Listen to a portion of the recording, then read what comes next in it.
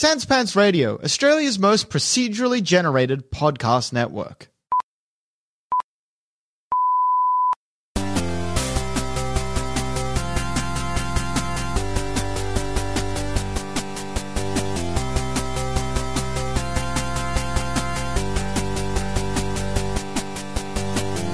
Hey everybody, and welcome to another episode of All the Small Games. My name is Andrew Levins. I am Jonathan Valenzuela. And this week we are talking about Ori and the Blind Forest, Yooka-Laylee and the... Is it like, Freedom Finger. No, that's not the name of the game. The Yooka-Laylee game is called like Yooka-Laylee and the Impossible Door, I think. Okay. Yooka-Laylee and the Freedom no Finger. Idea. Man, Yooka-Laylee 2, why not just call it Tooka-Laylee? Yeah, it's not called Yooka-Laylee 2. It's called, because it's a very different game. Right, okay. Well, both of my games are kind of tied to Microsoft in 2019. Yeah. And that's like the one ecosystem that I have not been any part of my entire life. I've never ever had an Xbox of any kind. I've never had a Windows. I haven't had a Windows computer since the very early 2000s. Okay.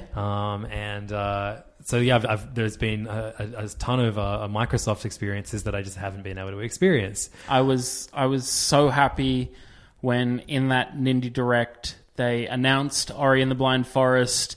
I think that was I messaged you and was like, "Have you watched the Direct?" And you were like, "No." I'm like, "Bro, there's something I really want to discuss with you. Hurry up and watch it." Yeah, obviously, we had Cuphead come to the Switch last year, and everyone was like, "This is unprecedented." Like Microsoft are working with Nintendo.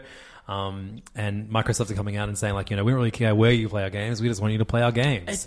It makes like so much sense. It doesn't make any sense to me, but I love that it's happening. Like, I'd never want Nintendo to do this. If I'll kill myself if you can play Mario on the Xbox. But I think that's the thing. I will kill myself. You'll never play a Halo or a Gears on Switch. Sure, okay. Like they have that core group of games right. that are like. But stuff that's like Xbox Game Studio. Yeah, you're right. So if Box Boy and Box Girl came to Xbox, Xbox Boy, actually make it happen. Yeah, I am on board. He is unkilling himself.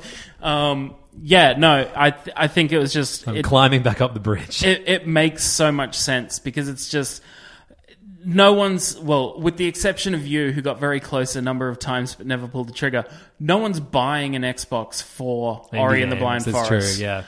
So, but... If they can get it on other systems, they'll still make money from that. So when Cuphead was announced, everyone was like, "Oh my god! Like, what's going to happen next? What other Xbox games are coming?" And like, there was rumors of different Xbox exclusives and things that might be coming to the Switch at some point. And the top of everyone's list was Ori and the Blind Forest. So when it was announced at a recent Nindie Direct, it was a joyous time.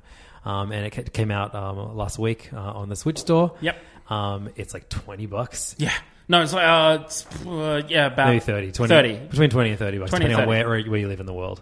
I was serviced a code from Microsoft, so thank you to for that. I also sometimes if you don't know why, if I don't know how much a game costs, it's because we were serviced a code or whatever.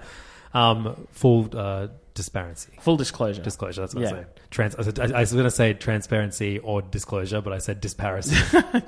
Because that's a word now. My son combined the words also and actually. So he will say... What? Orsily. Orsily, okay. He'll like, Orsily, I need to go and brush my teeth right now. And it made its way into my vocab. And one time when I was hosting an event... I was like, Orsily, later today, we've got live entertainment. And I was like, oh my God, I just said Orsily in front of hundreds of people into a microphone. Good times. So Ori and the Blind Forest is on Switch now. Yes. It's a Metroidvania that I always wanted to play. People often compared it to Hollow Knight, which, as many people who listen to the show know, is one of my favorite games of all time. It is like obviously an exploration-based Metroidvania game in which you play like a little white creature. Sure. You're like a spirit, forest nymph. Spirit. Yeah, a nymph. Yeah. I think a nymph is. I think nymphs are sexier. Oh, damn. Ori's fucking. More like Ori in the Blind Forest. So it's a. Have you played this game? Yeah. Did you finish it? No, I played it. I had it for a little bit on PC, and I'm super excited that it's out on Switch because I think on Switch I'm gonna definitely bury more time into it. It's actually not that long of a game. I put 5 hours into it, and I'm like at 68% or something completion. But man, it does so much that appeals to me. So obviously it's a Metroidvania game first and foremost. Yeah. There's light elements of story that are really well integrated into the gameplay. Like it doesn't just show you a cutscene. You'll walk into a place, like the text will come up as you're walking through the game. Yeah. And there'll be a narrator in like in a made up language reading out the text. Yeah. But like you can read the text so you know what he's saying. And it's just like little light pepperings of story and lore as you're walking through certain areas, getting into new things, seeing these creatures or whatever. The opening is devastating. Oh, it's fucking sad. Yeah. Oh boy. And there's lots of moments like that. It's like this whole thing is about like like so many games, like the battle between dark and light, and sometimes the light has darkness within it too, and the light doesn't realize. And Ori needs to learn. Yeah.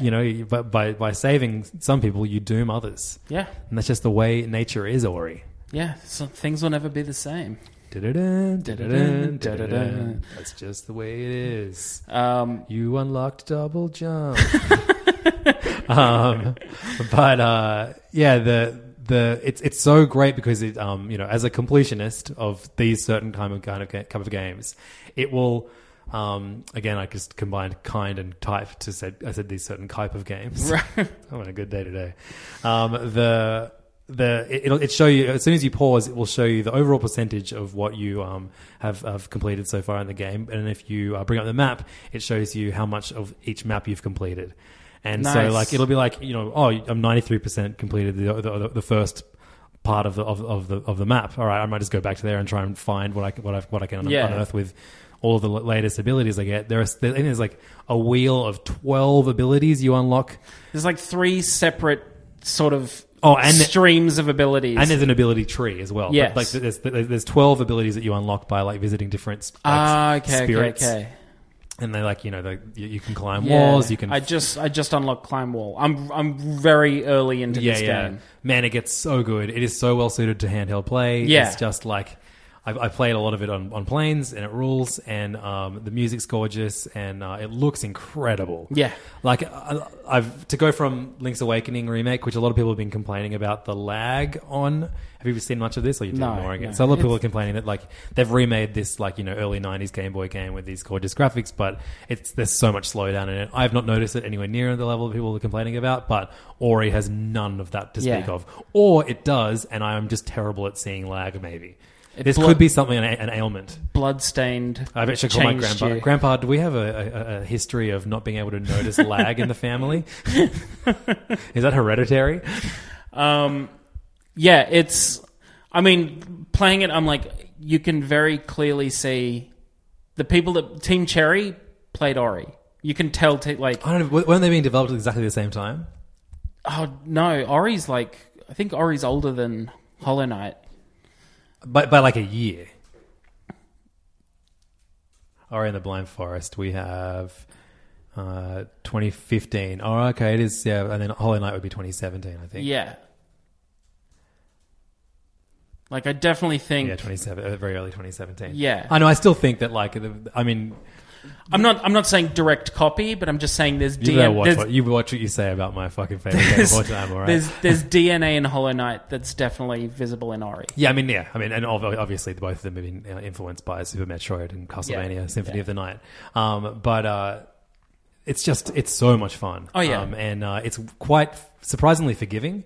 Like I've still died hundreds of times, but you have this, like, you have these crystals, and the crystals allow you to save wherever you are. Yes, which is a cool feature. A really, really great feature. Except I forget to save all the time. Yeah, totally. But then you die that many times where it's like, okay, I've got to remember every time now. But that's like the polar opposite of all other Metroidvania games, where the whole thing is like desperately trying to find the save point so you don't lose your progress. This removes that, and it makes it quite a enjoyable kind of like forgiving, fun experience, as opposed to like what I love the most about Metroidvania is that panic. Yeah. Fuck, I gotta get here. Oh god. I'm really hoping that this means the second Ori and the Blind Forest. Will of the Wisps. Oh, right. I was like, Ori and the owls who are dicks, just thinking of the trailer. Yeah, I really... No, I want it to be called that. Can someone mock that up for us, please? Ori and the owls that are dicks. Yeah. Really hoping that shows up on Switch now as well. Untitled Owl sequel. I'm hoping that is a precedent set.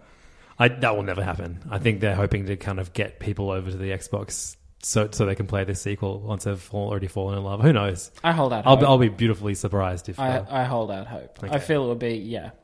So Ori and the Blind Forest. I think this is, for $30, must cop. Oh, and this is like a must. I mean, I wish... I don't really buy into that. You have to say your favourite games of the year are games that actually came out that year to begin with. But This is... It's one of my favourite things that I played this year, that's for sure. Yeah. It's the full package, and it's... it's a definitive edition on Switch, which is great. And after playing a 30-hour Blasphemous game, like, knowing that this game is, like, relatively short and being able to see...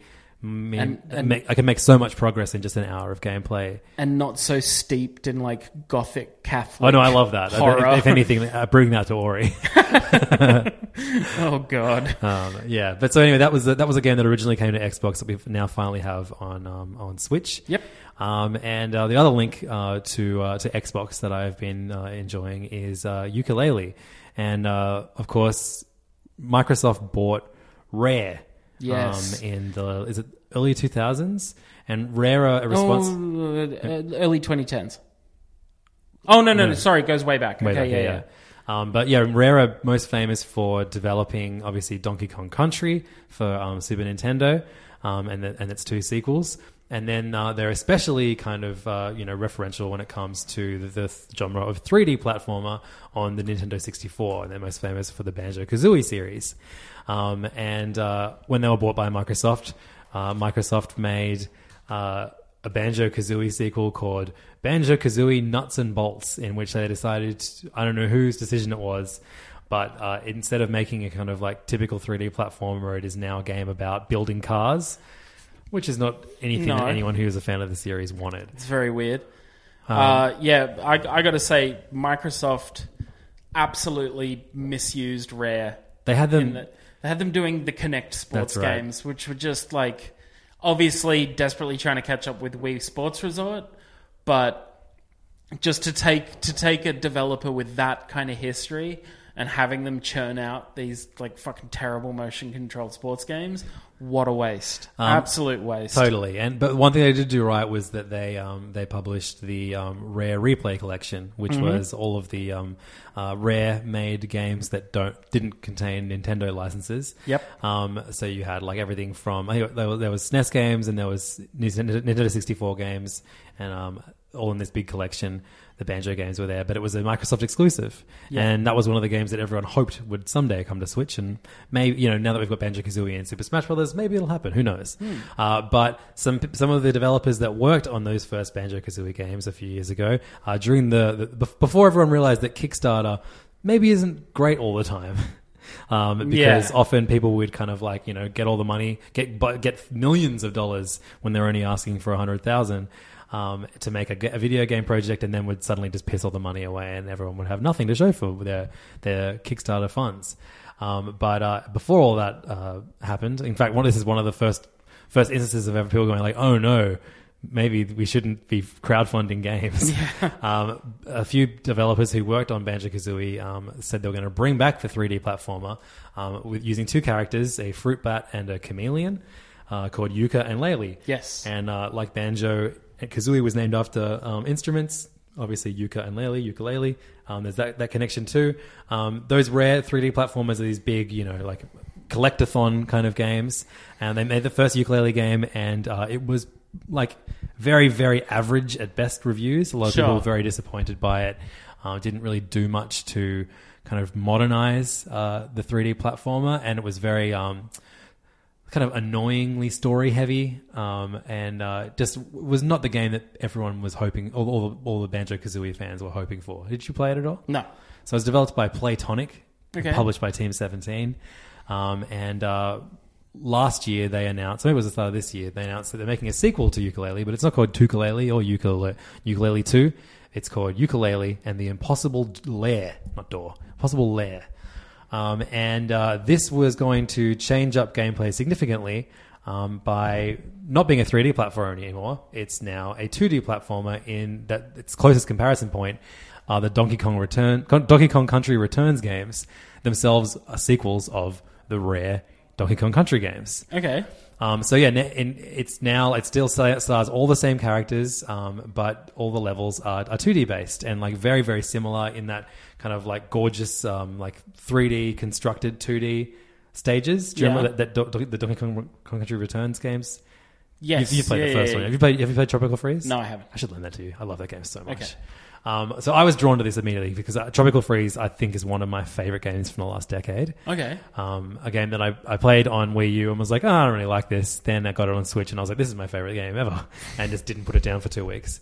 But what makes this game different is that I've played maybe the first 6 levels, but in between each level. Like where Donkey Kong Country, you just kind of like move from one level to the next. This has like a massive hub world. Oh, damn. Which is something that a lot of people have been missing from Mario like 3D games like Odyssey and etc. Mm-hmm.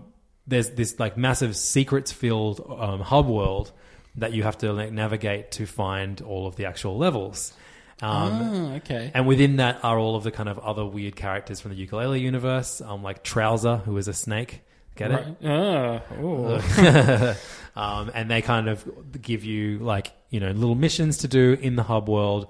And then once you fulfill their mission, they'll open up a new level or a new path to a bunch of levels. Okay. There's a lot to do in this game. Yeah. And what's very different about this game is that the first thing it has you do after a brief tutorial is you go head to head with the main villain at the height of his power. Oh, damn. And you die almost instantly. Sure. And it's like, hey,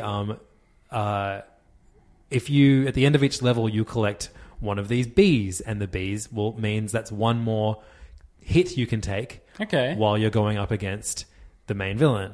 Right.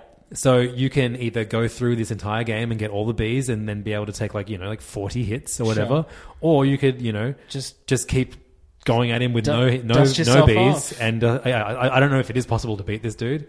I think it'd be a shame if you missed all of the great platforming levels. Of course.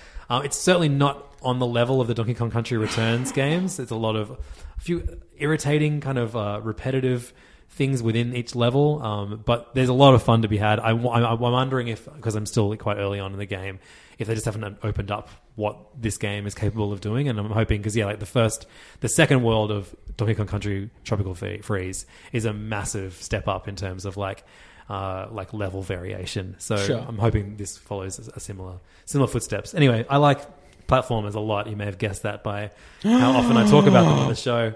And I think this is a pretty cool and special one. So nice. I'll be checking in with it as I play more of it.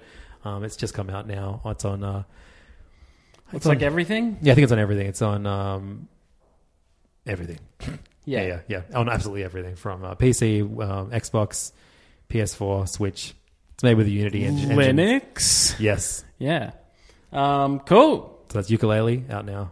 Nice. Check it out. Especially even if you were burned by that first one, I definitely think that even though I didn't play it, this one I just think nails what it's trying to do. The hub world actually reminds me a lot of the hub world, the in-between battle world of Mario plus Rabbids Kingdom Battle. Okay. Did you play that? I haven't yet. It's God, still sitting in rules. my Switch case. Oh man, it's such a good one. Cool. Chameleons and bats, nature's best friends. That's right. Very true. All right. Well, to bring this to a close, I'm going to talk about Freedom Finger. Freedom and Fingers, nature's best friends. Which just came out on the Switch. I know that much. It's it's out on PlayStation 4, Nintendo Switch, Xbox One, Windows, and Mac operating not systems. Linux. No. Sorry, Linux fans. You should be sorry, Linux people. So Freedom Finger is a shmup where you are piloting this like the latest American like combat spaceship, which is in the shape of a hand flipping the bird. It's very over the... I almost want to say no more. Yeah. Great review. Done.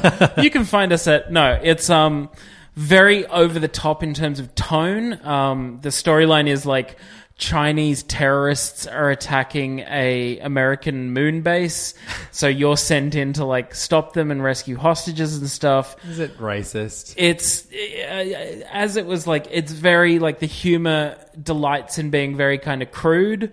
Like I was playing through the tutorial and like you're getting briefed by this army general, and like someone else, one of the scientists who built the ship, like interrupts to tell you something about the ship, and the general's like, I'm gonna go take a dump, and it's just like, okay. Maybe spend 30 more seconds writing dialogue. Exactly. It very much feels like an Adult Swim game. But like an Adult Swim game probably made like a decade and a half ago. Yeah. Like an old Adult Swim game. There's Adult Swim cast members in the cast list. I think so. Like Dennis Snyder does it. Nolan North has a voice. Right. It's got like the art style's kind of cool. It's a very sort of animated art style, very like almost the sort of drawings you'd expect from an art student who's boarding class kind of thing. Mm-hmm. The one thing that I really like about it is it has a mechanic, because you're playing as a giant hand, you can grab enemy spaceships and use them as weapons. So that was like the big thing in the trailer, because I was like, this doesn't look very good when I first saw it, but then I saw that in the trailer, I'm like, oh, that's a really fun mechanic. Yeah, so that's really cool. Does it change up the way you play at all? Or? To a certain, like, it's cool to grab like a spaceship that looks like a double barrel shotgun, and suddenly you're firing like huge, like a spray of huge projectiles across the screen. Right. But you can also like, because generally you're just firing like laser balls out of the middle finger of this ship. You can actually censor it, so instead of the middle finger, it's just the pointer, Peter Pointer. And you can also censor like a bunch of like swearing and stuff like that, which, you know, I don't know why you'd give this to your kids to play, but go for it. But you can also I want like my children to hate China, but I don't want them to learn swear words. Yeah. You can also like you can hit a button and your ship turns into a fist and punches stuff. Great. So that can be used to like, you can either punch a ship to explode, or you can hit debris that's on screen and that'll fire it at whatever's in a straight line. Can you high five? No, I haven't seen that Shaka? yet. Can you do a shaka? No. This Damn. game sucks. What's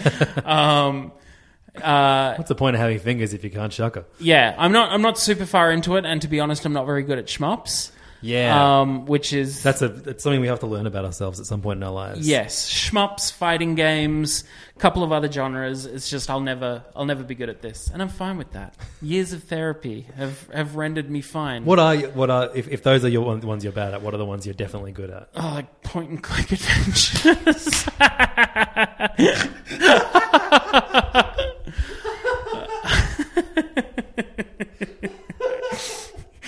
The rest of the episode is just you laughing at me for saying point and click adventures. I don't know why that is so funny. That is so genuinely funny. I'm getting better at platformers, definitely. I'm not amazing at them, but... You are good at games, though. I'm getting there. Driving... It's point and click adventures and driving giant Russian trucks through forests. Those are my two fortes. Look, Sim games? Yeah, sim, I guess, to a certain extent. Depends on what's being simmed. The other thing I really like is each of the levels you play through has like a different band doing the song for it. So I think there's 30 levels, which means there's 30 kind of cool songs on the soundtrack. And it's all like kind of headbangy.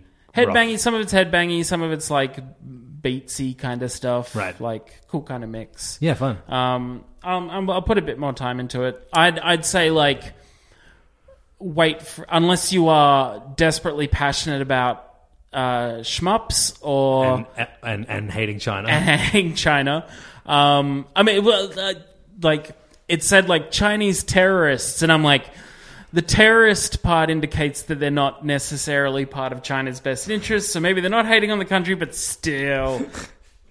Just say terrorists have taken over the moon base. Or like space terrorists. Yeah. I feel like it's also setting up for one of the voice actors to do a horrible Chinese accent at some point. Yeah.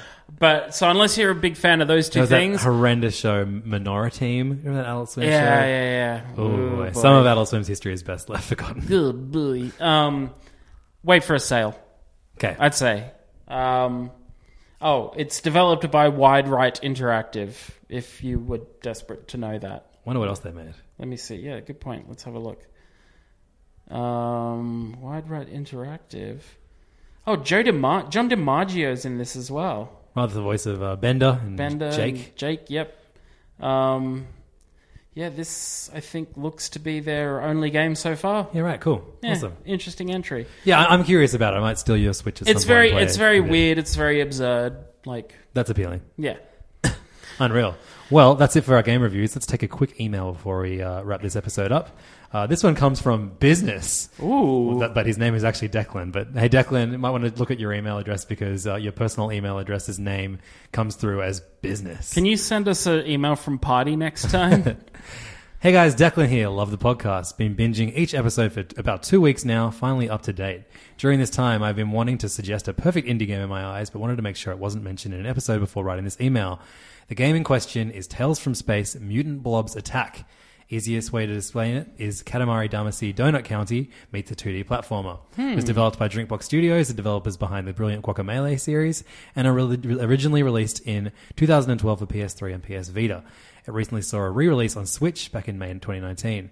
It's brilliantly fun and immensely satisfying seeing your tiny blob turn from the size of a peanut to larger than the sun. Starting out in a lab, you traverse through bite-sized stages, eating up anything you can as you go to grow in size. The music is amazing, the gameplay is super fluid and tight to control, the visuals pop and have so much charm, and it is littered with indie game-related jokes and puns, much like Guacamelee. Extremely highly recommend this one, even if you guys have played this already. Hopefully some of my fellow listeners can give it a go. It's super cheap as well, priced at around 15 Australian dollars, and perfect for on-the-go gaming due to its bite-sized 3 to 5 minute levels.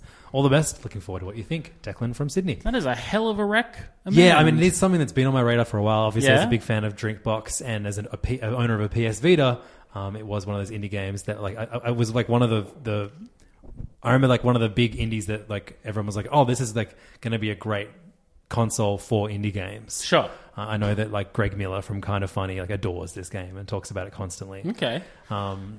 Look, purely based on Katamari Damacy Donut County comparison, Yeah. I'll give it a go. Yeah, Sounds definitely. dope. And Drinkbox are a great studio. Yeah, We love the Guacamelee 1 and games. 2, both amazing. I still need to finish 2. I think I have. Yeah, you did. Yeah. You're about... See, you're good at games. Another thing to lord over you. Final email comes from Patrick from Berlin. Hey guys, first things first, thank you very much for the great podcast. Each week I write down several of the titles that you discuss and then work my way through them as soon as my wallet allows it. It was you who told me about games such as Katana Zero, Hollow Knight, The Messenger, Ape Out, Celeste, and so on. I've been playing a game called Race the Sun, developed and published by Flipfly again recently, and boy, is it so addictive. The concept is that you're piloting a solar plane towards the sun, which is going down. The sun powers your plane, so being in the shadows slows you down, and you lose once the sun is down. While flying towards the horizon, you have to dodge obstacles and collect stuff. The aesthetic is minimalistic as it gets, and it gets really hard pretty quickly. Have you ever heard of or played this game? I really wonder what your opinion is, although it's not a Metroidvania, smiley face. I think I have played this game. P.S. Can I get a shout out to my kids? Emil and Janusz. Or Janusz. And is it Emily or I mean, it's E-M-I-L-E. You can get an extremely badly pronounced shout out to your kids. Yeah. Emil and Janusz. Yeah. Janusz. Yeah. Shout out to you guys. Yeah, I think I've seen Race the Sun around. I feel like deep in my past I've played a very similar game to it. Because he does say, like, developed and published by Flipfly again recently. No, he's been playing it again recently. Oh, right. Okay. That's on you, buddy. Yeah. Patrick did no wrong. Besides name his kids with difficult names for Australians to understand. Didn't pass that one out very well. I've seen it around. I think it's on Steam?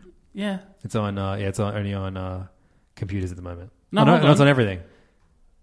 It's on everything except Switch. Oh, boo. It's on the Wii U. I'm going to play it on my Wii U. Cool.